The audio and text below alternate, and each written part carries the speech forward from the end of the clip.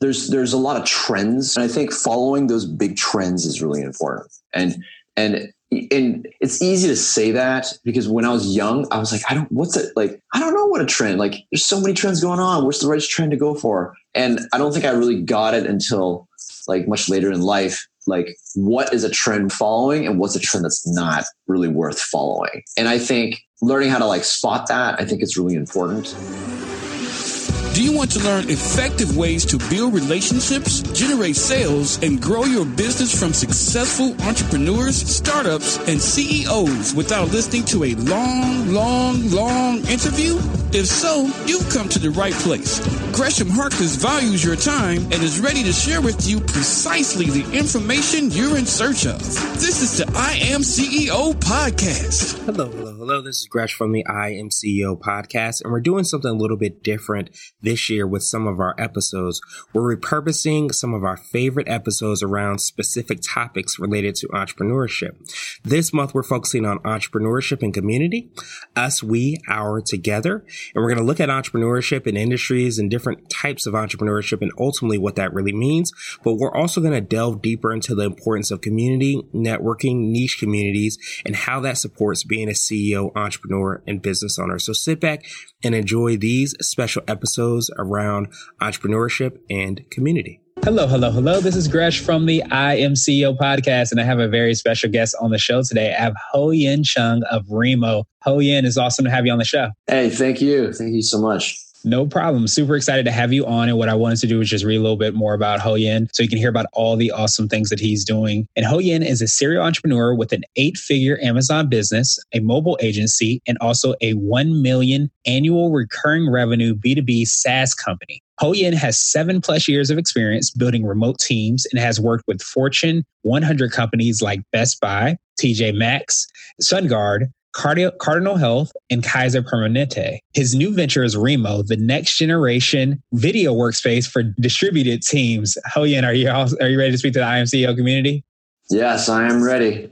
Awesome. It was all those big figures that got me thrown off a little bit. But what I wanted to do is ask you for what I call your CEO story and hear a little bit more about what got you started with your businesses. Yes, great. Thank you. Thank you so much for having me on the podcast. This is fantastic. Thank you so much. I started working as like a management consultant in the United States. I worked with like a lot of large Fortune 100 companies.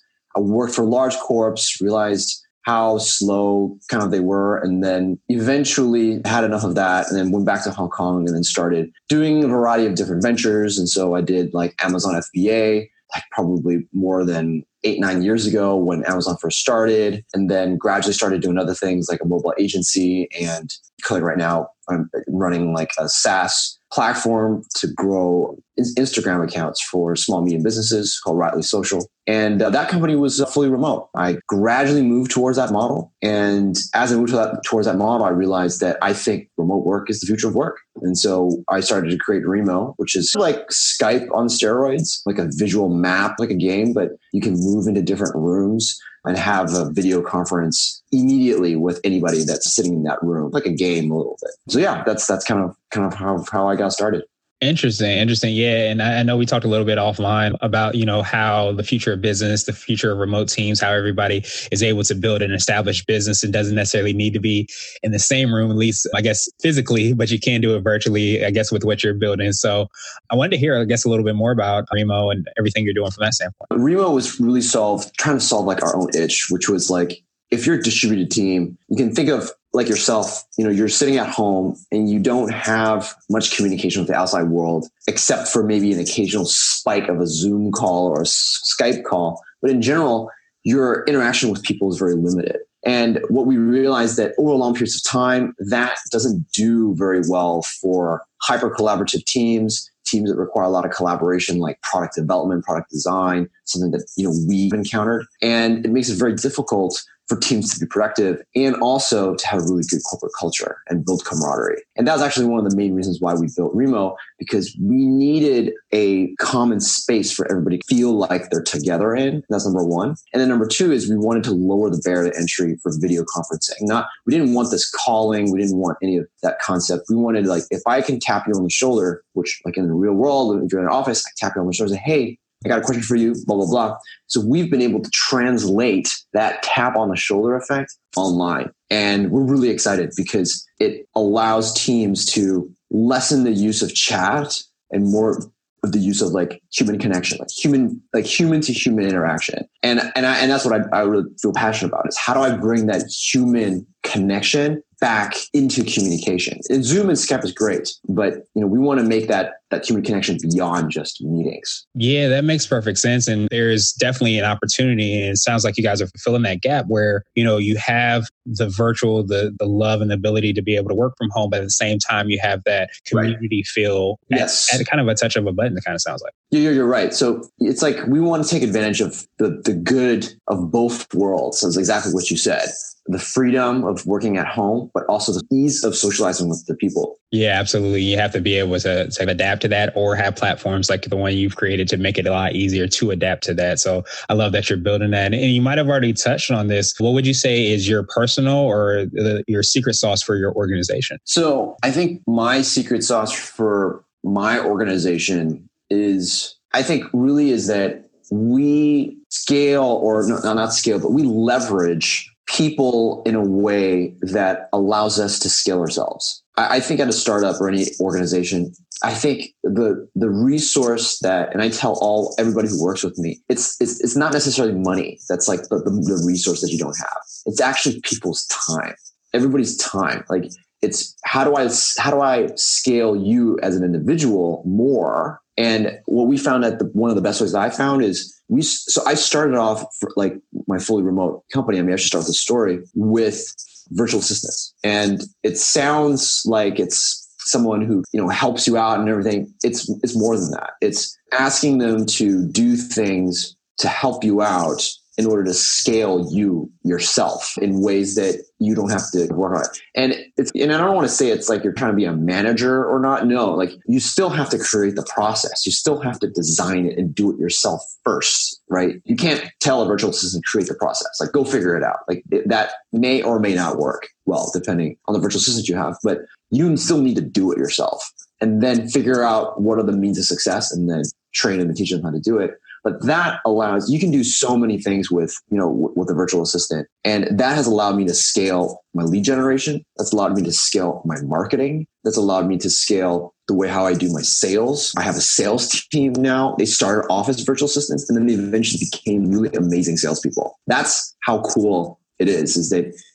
you're always surprised by how people are actually have much more potential than you initially think. And I think that's like the most amazing thing. And also combine that with cost arbitrage, getting a virtual assistant from countries where they may not be able to get jobs that easily. So most of our virtual assistants are in the Philippines and they're in the southern part of the Philippines in Davao where it's not easy to get jobs there. And this allows them to have a global platform to work with many people around the world. And you're giving jobs to other people that may not have had that opportunity. Mothers that have to bring home the bacon, but they've got 3 kids. I work with someone has 3 kids and, she needs to work somehow and take care of the kids. But that's an amazing opportunity to allow people to do that. I wanted to switch gears a little bit and ask you for what I call a CEO hack. And this might be an app, a book, or a habit that you have, but it's something that makes you more effective and efficient. I think for me, my CEO hack is that the ability to think in a really lean way. A lot of people talk about like lean startups and all that kind of stuff. I think, how can you do something more lean? I constantly ask myself and my team that. And I'm always trying to think, what's the most lean way I can start a relationship with a new person? And some people are like, I'll hire that person for a month after your interview. Or after I look at the resume, interview for a few hours, and then, hey, I got a pretty good idea. And then I go hire them. For me, I'm like, okay, well, I think interviews are a pretty poor predictor of performance. Resumes, it just means you're good at writing resumes. So what I've found is like, we do tests of actually having them do the job they're supposed to do. And also having like a 1 week or a 2 week paid test. So that's like a really lean way to test someone to see if they're a really, really good fit or not. And it time boxes it in such a way that you don't have to, nobody's committed, right?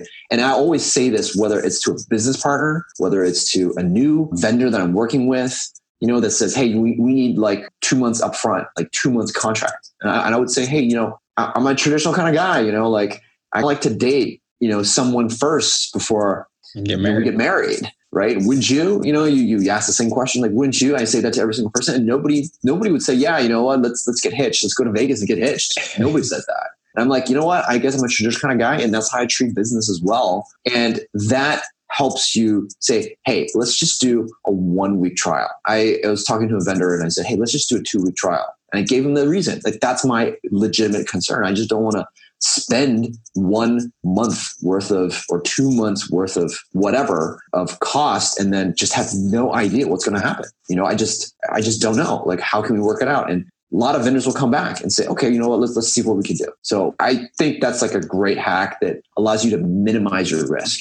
That's the key thing. How do you minimize your risk so that you don't make decisions or investments in areas that, might not be good? Yeah, absolutely. And you sometimes you don't really know that until you're starting to do it. And then you can start to make decisions based off of that. But if you start lean, it allows you to be able to make pivots or decisions based off of that. So I think that's a phenomenal CEO hack. And now I wanted to ask you for what I call a CEO nugget. And this is a word of wisdom or piece of advice, or if you can hop into a time machine, what would you tell your younger business self? Okay, so here's my nugget. My nugget is like, there's a lot of trends. And I think following those big trends is really important. And it's easy to say that because when I was young, I was like, I don't know what a trend, like there's so many trends going on. What's the right trend to go for? And I don't think I really got it until like much later in life. Like, what is a trend worth kind of following and what's a trend that's not really worth following? And I think learning how to like spot that, I think it's really important.